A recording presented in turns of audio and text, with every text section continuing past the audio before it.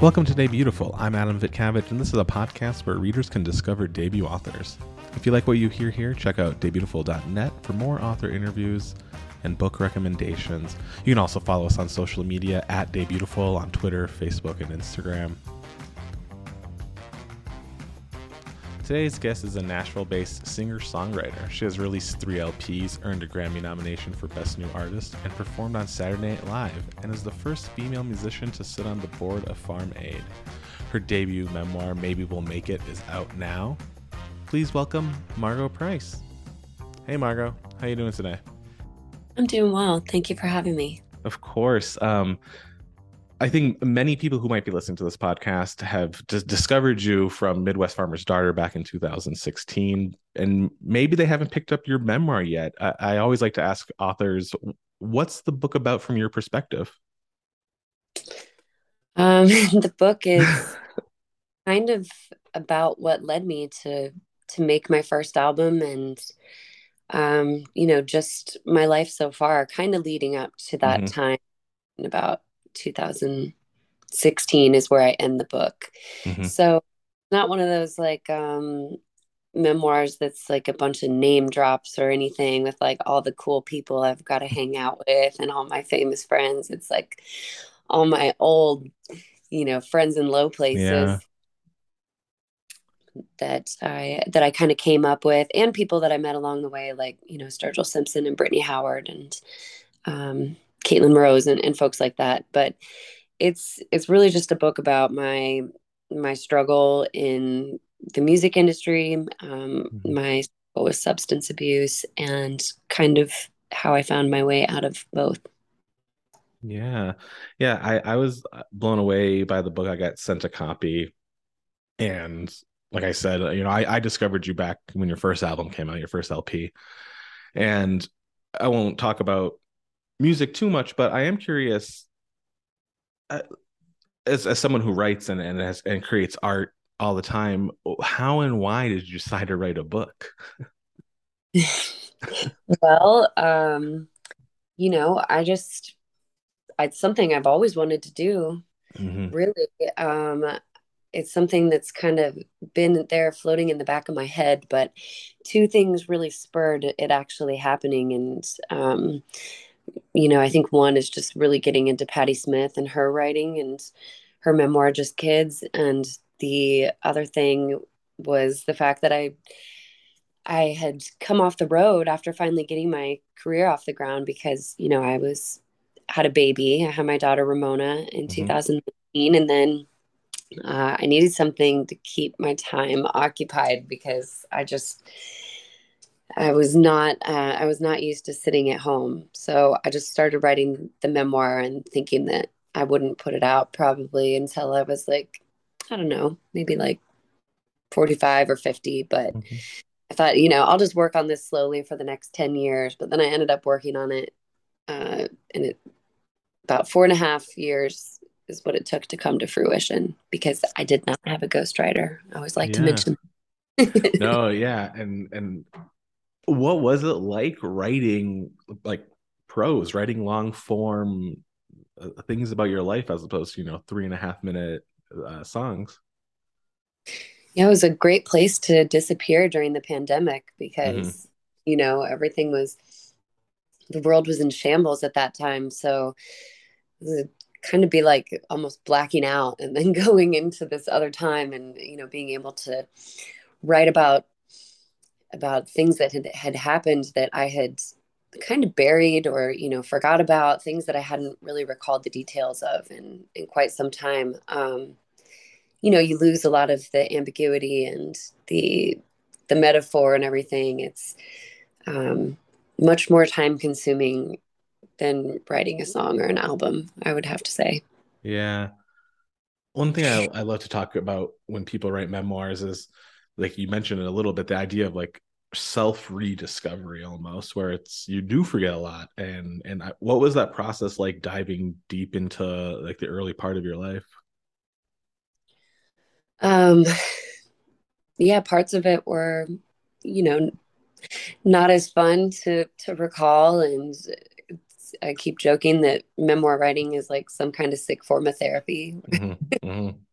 Um, but other parts I look back with great fondness and was just glad that I got the stories down because they're like stories that I tell to my kids, like the time that the horse took off on me and I almost broke my neck. And Hmm. um, yeah, the time I got chased out at the cemetery by some creepy guy on a four-wheeler and, stuff like that. That was good to go into. But, I did kind of graze over my childhood somewhat quickly. I mean, I love my parents and they're they're the greatest. And it's tricky to kind of talk about your childhood when your Yeah, parents are, I think sometimes. definitely. Were there like diaries or like did you have an account of all this time, or was it a lot based on memory? Most of it was based on memory. I used to keep a diary when I was in junior high and high school, and then I always was like writing in notebooks, but I've never been the Hmm. type of person like journal every day or anything.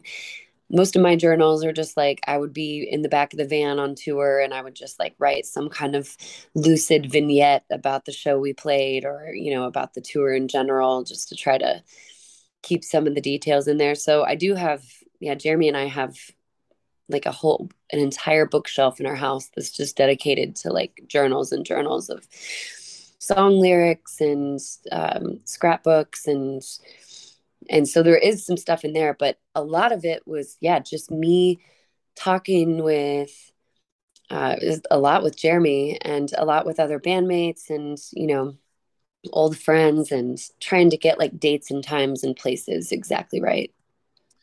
Yeah, and I'm always curious. Did your songs and the music you had released like help with figuring out the time and the emotion and like the feelings of what ended up in the memoir? Oh, yeah. I look at albums kind of like children, where it's Hmm. like you remember their birthday and, you remember where you made them and et cetera, et cetera. So that was really helpful. And actually doing the audiobook was so fun too, because I included like all these old demos and there's like audio of me singing at, you know, 22 years old and 24 years old. And you can just hear the progression of my voice and my writing. And so we went back through all of our old demos and all of our old notebooks. It was, yeah, it was at times it was hard to hear, but other times it was like, wow, that was a really good song. Or, Yeah. uh, yeah. No, that's amazing. Yeah. I think, I talked to many writers who wrote memoirs, but not a lot of musicians who wrote memoirs. So yeah, I've always been interested in.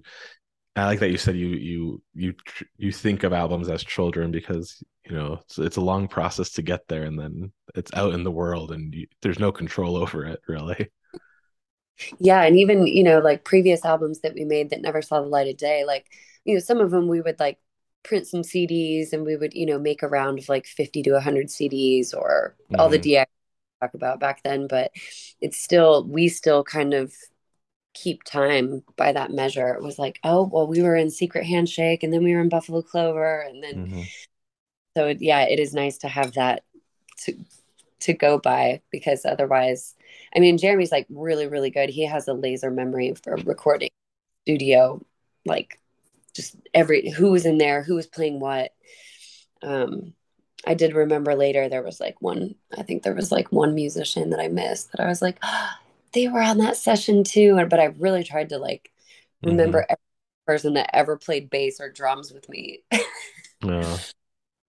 Yeah, and you like you mentioned Secret Handshake, Buffalo Clover, and then really, and then your solo career has kind of been since a very weird time. Like 2016 was, a rocky year for America with like the election, and then since then a pandemic.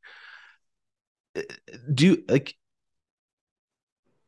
Is it an escape for you? Like, what is like? Are you able to like separate a reality when you're in the studio or on stage, or like is how's your relationship with that when you're creating art? um, well, it is an escape and it is a place where I feel very free. And I think, we're all just searching for that in our lives these days as it's, consumed in in different ways. It's, you know, I think music and books and poetry and paintings, those are like the last real things. Hmm. And I do feel, as you say, you know, like, wow, your career took off in 2016, like right as Trump was getting elected. I always said, I said, if my career ever does take off, the world will end. There will be an apocalypse. I shit you not. I really did say that. And I, I feel like it's still giving me stuff to write about though, and which is Hmm. terrible. Um, Yeah. it feels like a cruel joke at times. Like, oh, then I had a baby, and then as soon as I get ready to like make my comeback, like the world shuts down, and you know, then I come out of this pandemic, and I'm nearing 40, and I just think like it's it still is a rocky road for any Yeah. art. Yeah. Yeah. And then yeah, your last solo album came out, I guess, yeah, like right when the pandemic started that summer. And then you obviously started writing the memoir. And going back to that, art as an escape, and you talked about, or you talked about how it can be painful to go into some memories. Did you ever like feel when you were writing that you did you have to step away, like this is going to be too difficult to write about in my life, I need time, or did you push through it, and was it like more cathartic or like more difficult to write about those moments? Um, you know, I feel like each of them are unique in their own way, but I did put off for quite a while. I kind of like had a pause in the writing when it came time to write about my son and to write about everything that happened Hmm. in the hospital. And so I had to pick a really special day for that, and I kind Mm. of had to like be in a good headspace going into it. But then it, you know, it kind of did pour me into this um just kind of a dark space for a couple days. But I think that it is cathartic, and I think that when you know, it's just like therapy when you can say these things and then you can read them back to yourself. You can kind of give yourself some compassion. And I am my own worst critic, and you know, I think a lot of people struggle with that too. It's like, man, I have been hard on myself for like all my mistakes, all my, you know, my drinking. There was a lot of shame with that. There was shame with losing the baby, even though it wasn't my fault. You know, it's just this, we live in a shame-based society. So being able to go in and write it down, like it did suck at the time. It's just like going into a therapy session where you're like, man, this is not going to really be fun. I don't really want to do it, but it's good to help. And the older I get, I kind of look at my art as like just a buoy out in an ocean where everything is like spinning around out of control and the waves are just going. And it's like, hey, if I feel like shit, I'm just gonna go, you know, sit down and write or pick up the guitar. Yeah. And then while you were writing the memoir, were you able to, is your brain able to write music the same day you are writing like nonfiction? What's the relationship between the two? I always joke it's like Joni Mitchell rotating the crops between her painting and her singing, writing, because Hmm. my husband was like, "You haven't written a song in months," and I'm like, "I am writing a book." Hmm. Yeah. Don't think about it because it would consume me. I would, you know, I go for like runs in the woods with my dogs. I do a lot of hiking and running in the forest, and I would just, if I'm out there and I'm in songwriting mode, I get songs that come to me. But when I was out there and I was writing my memoir, I would be like, oh, I got to go back to that one spot, and I got to go in, I got to describe that person better, because you just, you know, you kind of obsess over things. So I Hmm. feel like now I'm back into songwriting mode, and it's, I'm already thinking like, should I write another book? I mean, I think I want to. Hmm. Yeah, I mean, I think you should. You're currently on book tour, and uh, well, what's the difference? Like, what's the main difference between your like being on tour, playing gigs, and then going to talk about your book on book tour? Well, I don't have a pack of wild animals running with me, aka my band. Yeah. I have like a, you know, we were just on the bus with my my children and my mother and my band and my crew, and it was 14 people on one bus last weekend. Wow. And out here, I've just been like the Lone Ranger. No, no rider in the green room. There's no hummus, but I'm like, yeah, I'm getting to stay in hotel rooms again, which I've missed because now a lot of the times we sleep on the bus, and Hmm. so it's Yeah. been great. Yeah, yeah. I always find like book events, they're they could be so different from bookstore to bookstore. And it's like I feel as a musician, most of the time, like it's like everything's in your control or you had some say in it. And like bookstore events, it's like, oh, you're gonna stand over here now and the light bulb's broken, so you're gonna read in the dark or something crazy. I mean, that doesn't happen, but yeah. Yeah. Um, You'd be surprised because I feel like touring is the same way. It's just there's so many different variables. There's mm, so many different things that can go wrong, and you can show up like, especially now, like ticket sales are like down. I think all over the world because there's so many things going on at once. Um, you never know what you're going to get out there, but that's part of the adventure. I think the thing that I really love too is that bookstores are I'm getting to, it's smaller groups of people, when I'm playing these festivals and shows, it's like a sea of faceless people and now but I'm getting to like meet and talk to each person, have like an incredible interaction. Last night I had a fan bring me like a box of chocolates, and then somebody else brought me like a fish burrito, and it's people bringing gifts all the yeah. time. It's really cool. Yeah. No, it's always special. Yeah, people who, especially someone who like someone like you who people have like been intimate with in the way of listening to like your music, and like music can do something to like it's like a special relationship I feel. But whenever I listen to an album, obviously I don't know you or I don't know whoever I'm listening to, but it's like I feel like I'm getting a better sense of like humanity almost when I listen to a lot of music, like and then some people now coming to talk to you like who've read your memoir, and you've opened yourself up even further to people. It's like, yeah, it must be just really special to like get those interactions. It is, and I was really um frightened about as I got this book closer and I turned in the final draft, I started having second thoughts. I Mm, thought, did I go too far? Did I share too much?